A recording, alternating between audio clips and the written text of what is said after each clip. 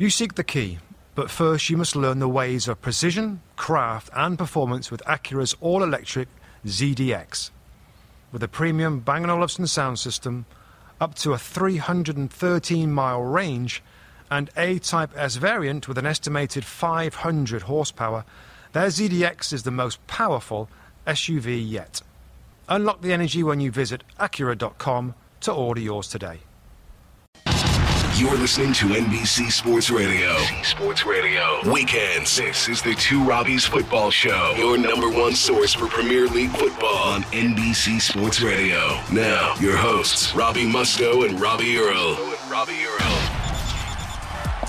Hello and welcome to the Two Robbies Football Show here on NBC Sports Radio with me, Robbie Mustoe, and him, Robbie Earle, where we talk all things Premier League. Now, the focus in match week 12 in the Premier League was in Leicester and the King Power Stadium, home of Leicester City Football Club, where Vijay Siwatana-Prabha, the owner and chairman of Leicester City, and 4 others lost their lives in a tragic helicopter accident 2 weeks ago. Now, it's the first time, of course, that the fans are back there and can pay their proper respects to all concerned.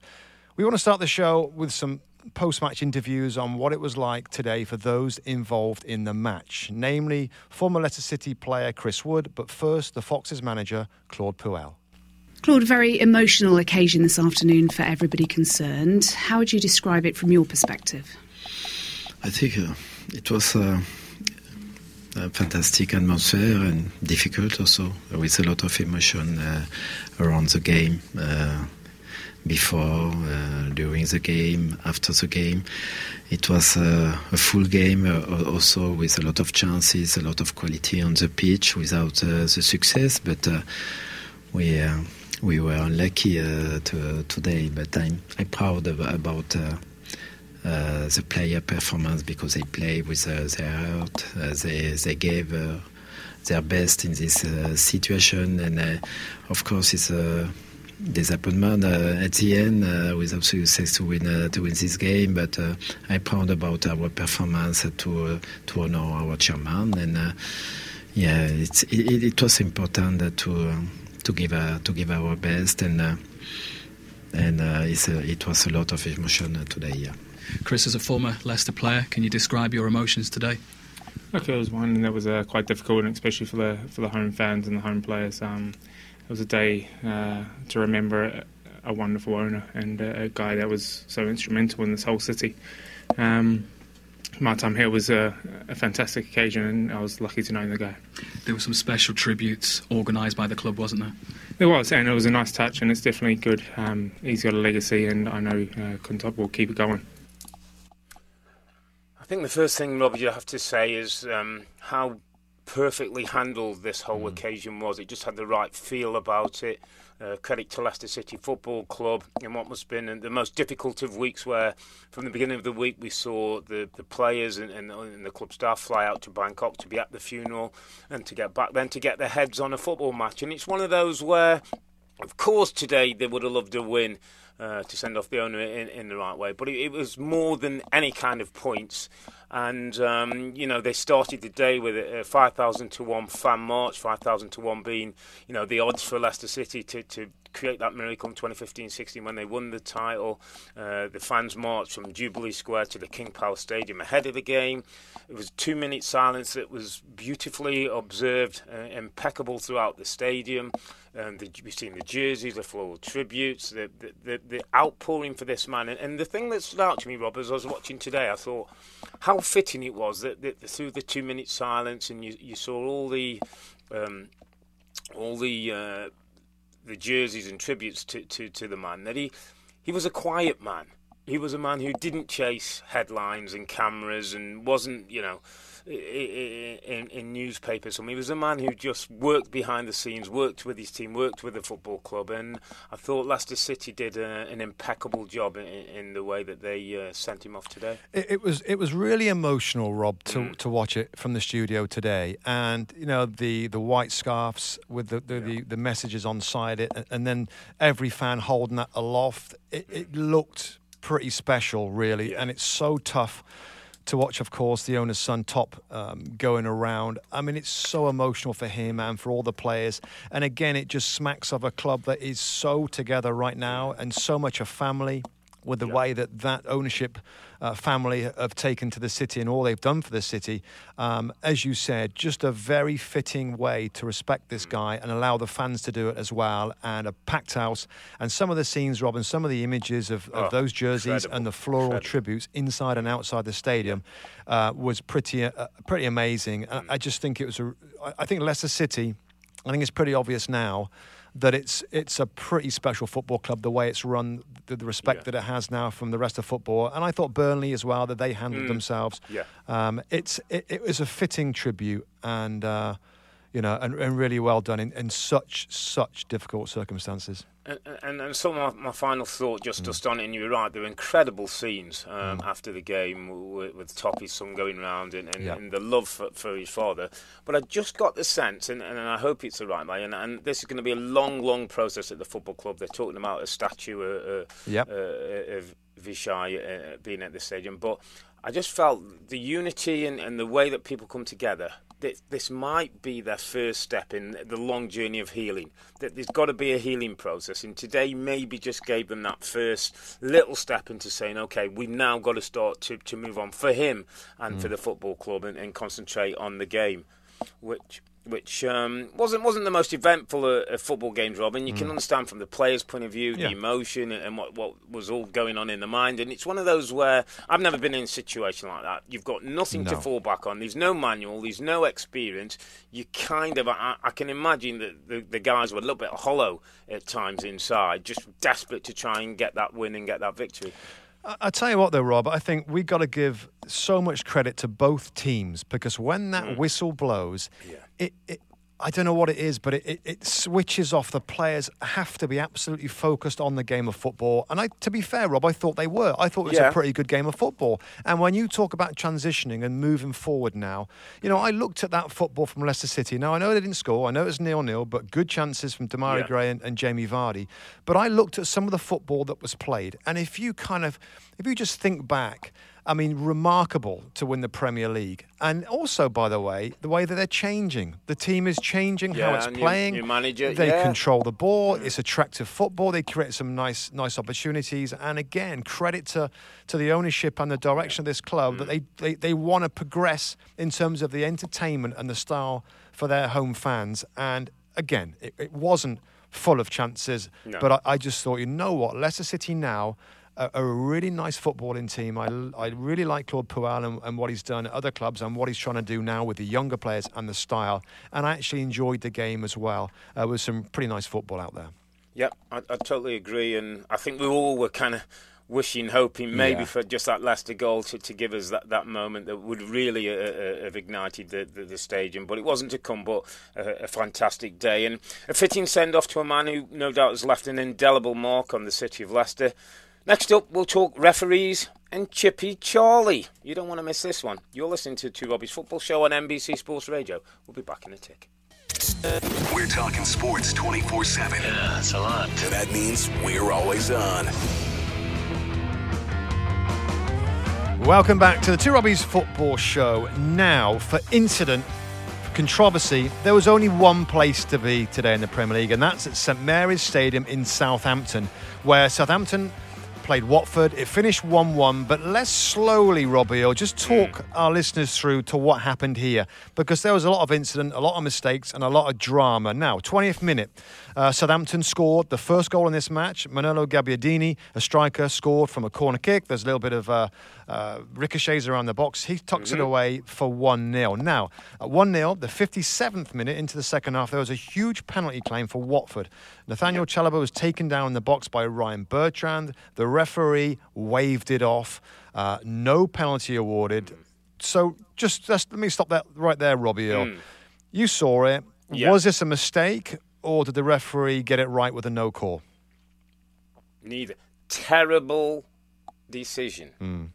Terrible decision. I mean, I just can't see any reason how that's not a penalty kick, Robbie.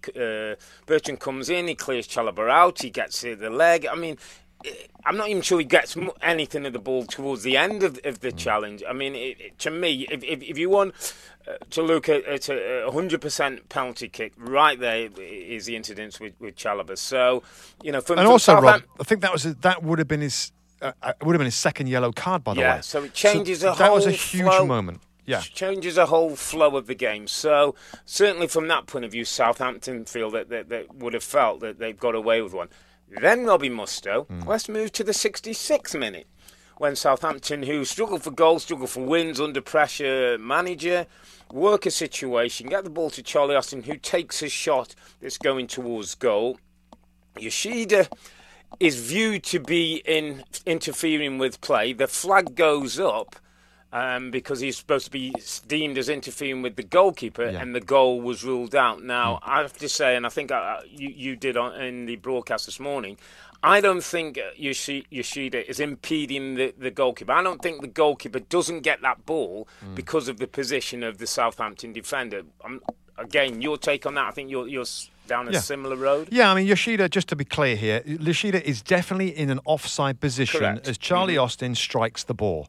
But when we get all these fantastic angles in the Premier League now, he is offside.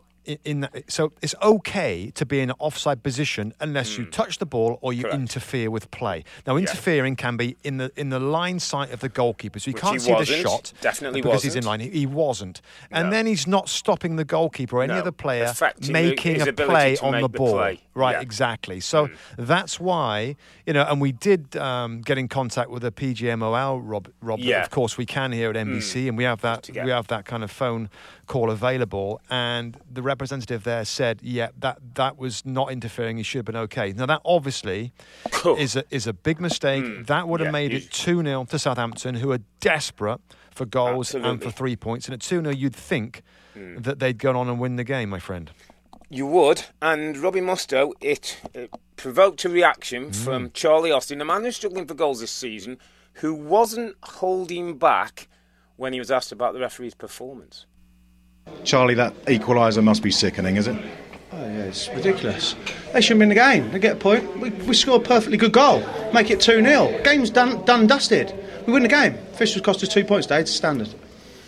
Can you explain why the goal was disallowed? Yeah, they said it's offside. Hit me. I didn't. I hit it twice. Hit me. Bobbed up. That's why it done Foster. It's a joke. They're going about VAR this, VAR that. Help the officials out. Clearly they need help. Clearly we play in the Premier League, the best league in the world, the most watched league in the world.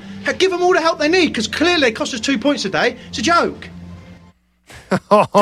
Go on, Charlie. Go on, son. Say what you think, Charlie. Brilliant, isn't it? I mean, first of all, by the way, obviously he's absolutely right. We've just gone through that. He'll probably get in trouble, by the way. We don't see reactions like that from players, Rob. Hardly ever. I mean, wasn't it? I guess it was great to see that emotion, that honesty. Yeah, because he's an honest pro. He knows how difficult Premier League goals are to come by. He gets one there. You know what it sounded like, Rob? It sounded like a long-standing Southampton fan who was upset with the way... It didn't sound like a footballer. It sounded like somebody on a phone and saying, how can we have this referees? And whether you're a fan, a player, a manager or whatever, we want best decisions, Rob. And it takes us to a bigger point, and the point we're going... I mean, this guy today, I believe, his name's Simon Hooper. I think it was his 4th Premier League game ever.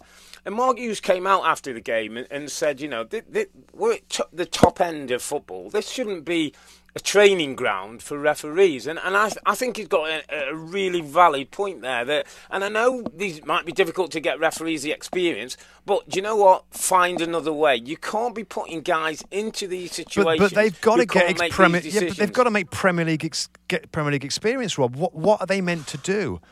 Premier League is so fast. We know that. We're so competitive. And there's a zillion cameras. So every kind of decision, every play, we get loads of review. If they're not right, Rob, they shouldn't be put in. I know you've got to find them experience, and maybe that's another discussion or a different discussion, but you cannot put people in that situation who has to make big calls that can mean you're staying up or staying down, calls that can mean you're in a job, you're out of job. And this guy's had 2 big calls today, one that would have gone for Southampton with the goal that he disallowed, one that would have gone against him and possibly down to 10 men, and Watford might have their argument. But this guy's missed the 2 big calls in a game. He hasn't done his job. Last weekend, Robbie Earle, there was some massive decisions, and there was lots of talk about VAR.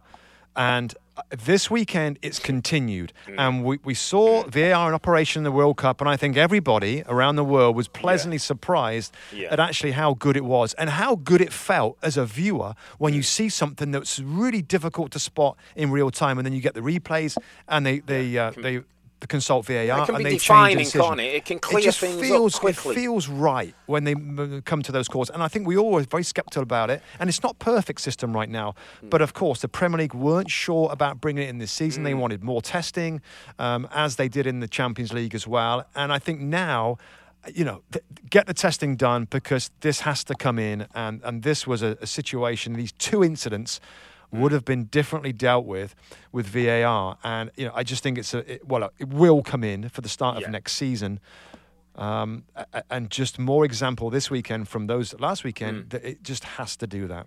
I actually think that Richard Scudder was probably a cleverer man than we all think, because I think erring on the side of caution was seen as the right thing to do. We're almost in a position where 12 games in, and certainly I think for the rest of the season, everybody's going to want it, Rob. There'll be absolutely no negativity when it's brought in next season. I think they'll get the testing done. They'll want to help referees. They won't want this situation where, like over the last couple of weeks now, big talking points about referees not getting big decisions right. That doesn't reflect well on the league. That doesn't reflect well on the PGMOL. And I think in terms of VAR, the timing will be right. It will be accepted by everybody. Yeah. And I think very quickly we'll start seeing a lot of these things taken out. Let's not forget what happened on the 82nd minute. A goal to Watford. Jose Halavas scores to make it 1-1, and the points were shared 1 each. Now that leaves Southampton, Robbie Earle, on 8 points. Now, Fulham in 20th are on 5 points. So Southampton, they are bang in trouble. And we know that Les Reed, the director of football, is out. I think he's the vice chairman, is out of the football club. How much pressure is on Mark Hughes? Was he the right guy? Is he the right guy? And what's going to happen over the next few weeks?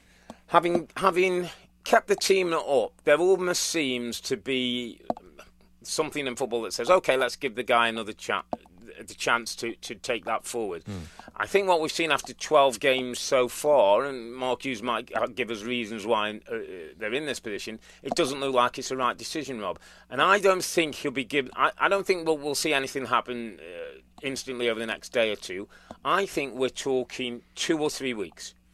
And if by the end of November things aren't looking brighter and better for Southampton Football Club, I think they'll make a move. I think they'll make a move to give somebody a little bit of time through December, to give somebody a transfer window, and give somebody a chance to keep this club up. Southampton Football Club know they cannot afford to go to the Championship. They're not one of those clubs who you go down and guarantee that they come back up. If they go down, we might not see them for a few years. Now, in that January window, it's going to be fascinating of who's making the decisions on players.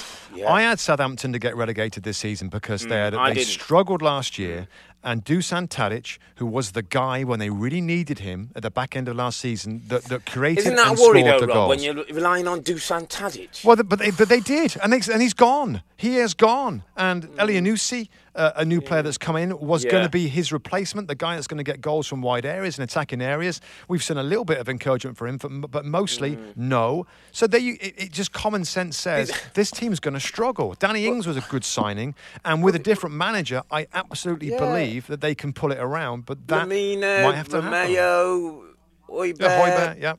I mean, there's decent players. Bertrand, Cedric Suarez.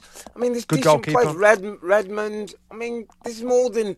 This team should be better than sitting down in the position then. This team should be better, Rob. And I hate when teams almost, fans almost say, there'll be 3 worse than us. You know what? You should get relegated if you've been in the Premier League as long as Southampton, and you're relying on 3 teams worse than us. You should have enough ability within that group to play enough football to get you enough points to stay out of the bottom 3. But listen, there's plenty of work for Mark Hughes to do, and it was a day when it was the sad Saints who were certainly not happy bunnies after those refereeing decisions. Next up, we'll talk some Spurs and the new steely side to Pochettino's men. It's keeping them in the top 4. I'm Earle, he's Mustoe, and together with the 2 Robbies on NBC Sports Radio.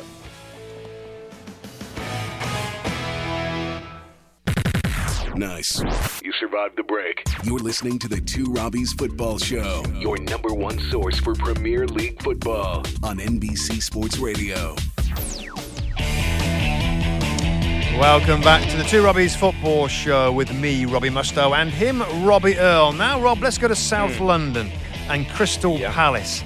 Massively struggling at the moment. To be fair, they're in the middle of a very difficult run against some of the best teams in the Premier League. Spurs went there today and won the game 1-0. Really good sign from them. It's not as though Spurs are playing their best football, my friend, but I tell you what, you look at the league table, they're fourth right now on 27 points.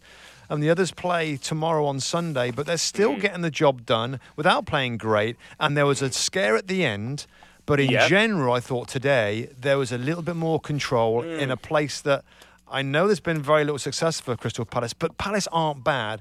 But Spurs got the 3 points today, and I thought they looked the part. Yeah, today, Rob, as I was watching the game, and obviously we try and write a little note. So I wrote, Spurs look like they're going to get the job done. Not that they're not going to get the job done, if you know what I mean. So I was a little surprised when they Palace get a little chance, and that's pressure, and that's the last few minutes, and Surlock probably should do better with this shot. But there's something that it feels a little bit of a mentality change, and it was interesting. So I went online, just had a quick look. So the last few results: 1-0 against Palace, 3-2 against Wolves. Should have been 3-0.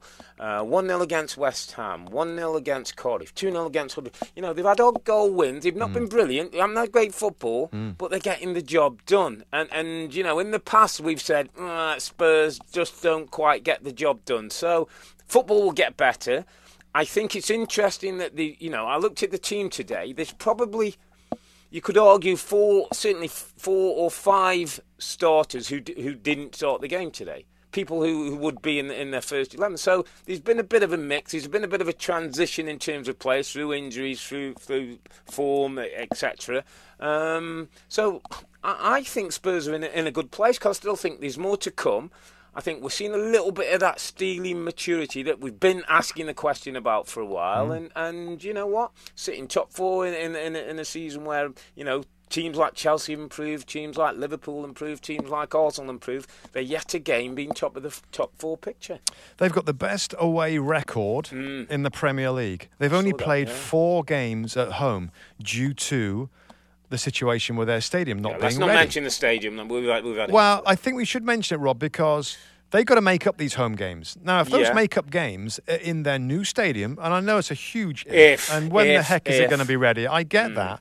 But there's no question that when they do start playing in their home stadium, those fans are going to be ridiculously excited to be there. It's going to be packed out. The pitch, I'm sure, is going to be brilliant from day one. And the players and everybody connected with the club are going to get a boost. Now, if they keep with this form, particularly away from home, and still try to pick up points from Wembley, because it's not a great place to play at the moment with the state of the pitch and the fans getting fed up of travelling to Wembley Stadium all the time and not their real home. If they can stay in there, as you said, in this kind of region of the league and get those games at the home stadium, they could do good things this season. You're right. There was a lot of talk about Spurs not bringing any players in the summer window. But Christian Eriksen is back. Dele Alli is back and happy. Signed a new contract. So there's plenty of rotation as there has to be at this football club. Moore is scoring goals. He's scoring goals. Lamella's scoring goals to help Harry Kane. Young Min Son will score goals. Dele Alli will score goals. Christian Eriksen. So there's been a lot of negative or not sort of thrilled with what's happening at Spurs. And in some ways you get it, because they haven't been playing some of the best football, but you've got to respect the results right now. You just have, in a situation where players have been in and out a little bit. Harry Kane's still getting his numbers. He isn't looking sharp as we've seen him, but he's still scoring goals. And this was a good 3 points for him today. Good, absolutely good 3 points. And I agree with most of you said, but I've got to be honest, Wembley, I think that's going to be the home for this season. I think that's something that they'll have to deal with. Wembley, I'll mention it again. I tell you, I just want to mention a couple of individuals. Toby Alderweireld, get him on a contract. Stop messing around. He's too important to the football club. Listen, to get a centre-back that knows this league, can play in this league, can dominate in this league, there's not that many of them about. Get him signed up. Mustoe Sissoko, by the way. bit of love for Musa Sissoko, who did okay today, by the way. When more of a central Dembele role, missing, more central, did okay. And credit to Pochettino in keeping Foyt in the team, and he comes up good for him. It could be very easy to have dropped the kid after last week. 2 penalties given away, and bring in some experience or change things round in every way. But I think that's one of the skills of Pochettino, the way he works with young players, and I think he understands what the feelings are. And in some managers we say, in times Jose hammers people and expects you to come back. You get the sense Pochettino just thinks it a little bit differently. Just want a quick line on Crystal Palace, Rob, because again, the striker situation. Alexander Sorloth gets an opportunity to get something out of that game. Not good enough, Rob. He's $13 million, right? He's not good enough. No, he's not good enough. He's not good enough. We've been asking the question. We know now he's not good enough. Done. Jordan Ayew. No. Not good enough. He can't run anymore, Rob. He took somebody on down the side. He can't run anymore. Yeah. I mean, I think they're going to be okay. I still... You know what's crazy about this, Rob? When I watch them play, by the way, I think they're a decent team. Yeah, I think they're well organised. They work hard. They got a little bit about some of the players. They are totally lacking a striker. They're another one. Shouldn't be relying on 3 worst teams. They're a better team. No, they are better than that. But they've got to get a striker, haven't they? January, they've got to go for somebody. January won't do it, I'm afraid. Get a couple out if you have to. You won't get the money you've paid for some. Go and get a striker. The problem is, Rob, how'd you get one? Where'd you get one? I know it's going to be very difficult, but for me, it's not a relegation-looking team for me. Not yet. Not yet. Of course, they're in a little bit of Christmas. Yeah, I know. Let's move quickly to Cardiff, Rob, because I want to give them a mention. They've got a 2-win victory. You're going to give some Cardiff love? I'm going to give some Cardiff love. Sol Bamba, who had a nightmare for the goal conceded initially, then he gets the winning overhead kick. He comes off the post and all that, and he sticks in the back of the net. I've got to say I was close to giving Neil Warnock a lot of criticism because I wanted to see the ball bashed in the box a little bit. That's what they did last year. That's what got them in the Premier League. And to be fair, they're trying to play. They're trying to play through. So why are you critical of a manager who's trying to have a go, or is it because they can't play? If they're going to try and go down we're going to play football in this division to get out of it. I'm not sure they got the quality to do that. I know, but others have done it and been successful, and maybe Bournemouth have done it. They are so different, Rob. They're so different to last year. Like play to your strengths. Well, yeah, that's what there was, and to be fair, the last 5 minutes they bash it in the box. There's kind of chaos in there, and they get a goal. So. They got their points and well done, but going forward, be a bit more aggressive, be a little bit more direct, because that's probably your best road to getting results and staying in this division. But funny enough, when I remember the Arsenal game, was it Chelsea? They played really they played a couple of bigger teams, and to be fair, they've had a bit of a go, and they have gone a bit more direct, and they have caused people problems. And I kind of would have thought Neil Warnock would like that, understand that. And no, listen, we ain't going to out-football too many teams in this league, if any. So we've got to do it a different way in our way. And, I go back and we made the sort of link to our Wimbledon days. Listen, we made no excuses when we went there. We're going to put 25 crosses in your box. Do you want to head it 25 times with big forwards running at you? And maybe that's where Neil's, got to get his basis of his team. Because despite the result today, they still stay in the bottom 3, don't they? Let me just give absolutely. Let me just give you just a quick question, a last second question, really. Does Neil Warnock see out the season with Cardiff? Absolutely does, yeah. Yeah. Whether they go up or whether they stay up or go down, I think he gets the season. Like David Wagner, there's a couple of managers in the league. I think Neil Warnock stays. Do you agree, or do you think somebody else? I think somebody else. I think, yeah. I mean, obviously the results pick up. At what point? At what point? Now? Well, I think in the next. I mean, he's got time. There's a win today, etc., etc. I just think there's a little bit of a vibe from him that he's kind of, I'll probably this is my last job. I'm going to go into retirement. It might be if things look dire for them in the next couple of months and they're still in the bottom 3. You've got to give somebody else a go at this. You just have. I mean, you can't just settle because he's done a brilliant job to get him there, and he's a top man, and he's got a great record. You do.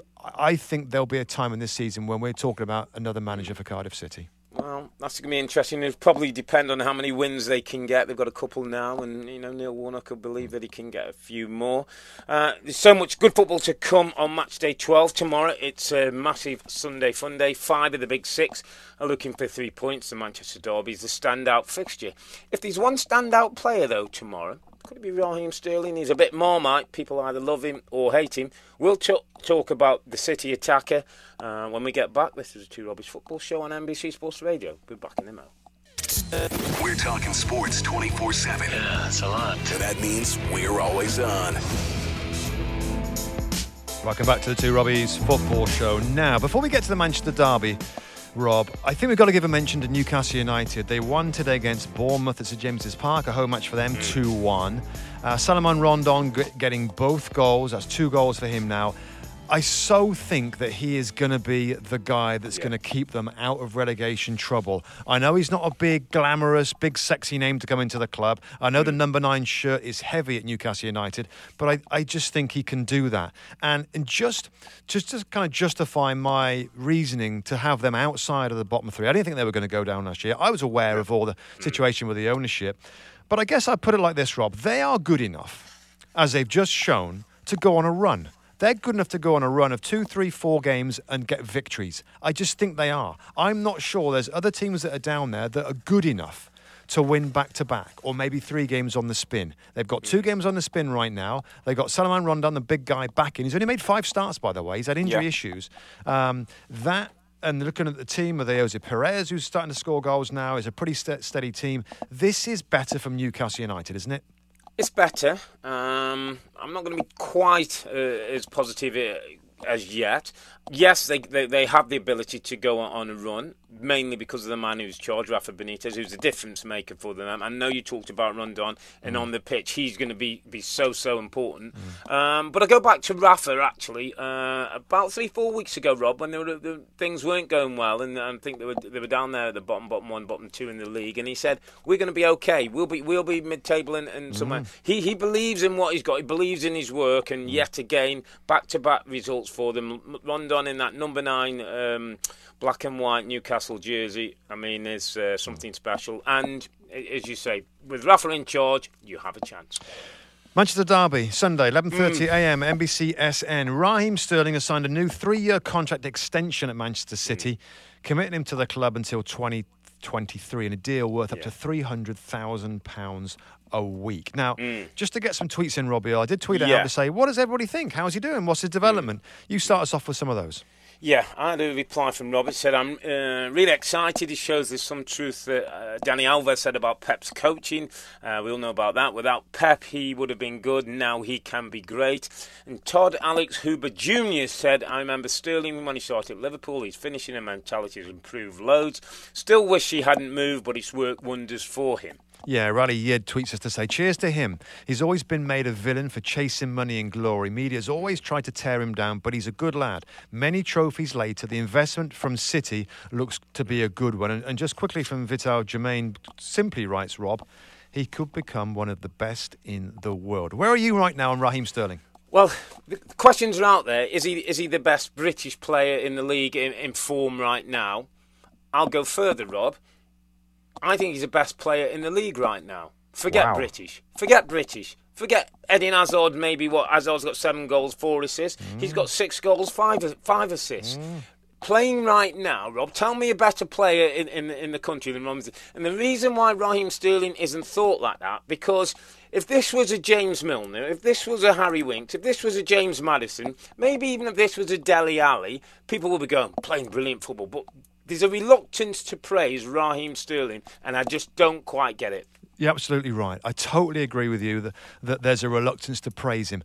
I think he has come on as a player. I think he's enjoying playing in a Pep system where he has instructions from the manager. Total trust, by the way, from Pep, that he can go anywhere, whether it's wide, whether it's more central. And he is a player that's always involved in the game. He's never shirking responsibility. The only thing I would say in disappointment, Rob, and those out there might say, you know what, he's a pretty outstanding player in this City team, but get him out of that and he's not the same. I was so disappointed in his World Cup performances for England, because I thought he could be our guy, as you said, one of the best players in the league, and yet he had a poor tournament. Is it just that he's working with Pep? I don't think so. I think it might take time. What I think Robert mentioned in the tweet, Rob, his mentality's changed. Let me just give you a couple of interesting stats. One, he's 23 years of age, Rob. 23 years of age, so there's development to come. I want to give you a quick thing on his numbers. 281 Premier League appearances, 78 Premier League goals, 58 assists. Let me compare him with one of the all-time greats, Paul Scholes. 513 appearances, 107 goals, 56 assists. This guy's numbers, if he continues to play at this level, is going to blow people like Paul Scholes out the water. Now, I know Scholes is different. He wasn't an attacker. Scholes, he was a brilliant footballer, one of the best you played against. But this guy has got the potential to go to that kind of level. No, he has. I mean, his age, his mentality, his physicality, very, very rarely injured. He's brave. I think he's had so much stick. He's got thick skin now, he can handle it. And you're right. Pep, make sure his wide forwards give him production, goals and assists, and it's totally in the numbers right now. It is a good story. It was a tough decision to leave Liverpool, and I think myself and others were like, you know what he could do is staying at the club. He left, and it's worked out pretty well. Yeah, he's turned into the Marmite man. You either love him or hate him. I'm loving what I'm seeing. I'm loving the way he's working with Pep, and I think Man City's game will be England's benefit in the long run. Thinking 3 or 4 more years when he's matured, he's going to be ready to go. As ever, mate, we've run out of time. It just leaves us for our tweet of the day, and that goes to Robert, who talked about Pep's influence on the Sterling career. So, Robert, please make sure you direct message your address, and we'll get a 2 Robbie scarf to you in the post in the next couple of days. Right, Mustoe. Podcast done. Get your jammers on. If there are some Wenger ones, that's an even bonus. You need to sleep. You need to wait. We've got a massive Sunday fun day with great games, including the Manchester Derby. And for more drama, discussion and disagreements, make sure you subscribe to Apple Podcasts. Download the 2 Robbies show. And finally, from me, thanks to all the good folks at Culver City. You are our Raheem Sterlings. Absolutely. And thanks everybody for listening to the show today. And let us know your thoughts as well through social media. We'll take an international break next Saturday, but we'll return with another 2 Robbies football show the week after. And make sure, again, yes, that you subscribe to the 2 Robbies podcast. We'll be recording another one tomorrow, reacting to those huge games in the Premier League. So until then, everybody, it's good night from me. Good night from him. Good night. Good night. The longest field goal ever attempted is 76 yards. The longest field goal ever missed? Also 76 yards. Why bring this up? Because knowing your limits matters, both when you're kicking a field goal and when you gamble. Betting more than you're comfortable with is like trying a 70-yard field goal. It probably won't go well.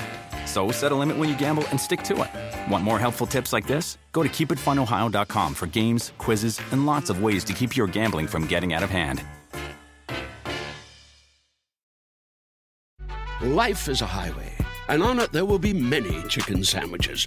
But there's only one McCrispy. So go ahead and hit the turn signal if you know about this juicy gem of a detour.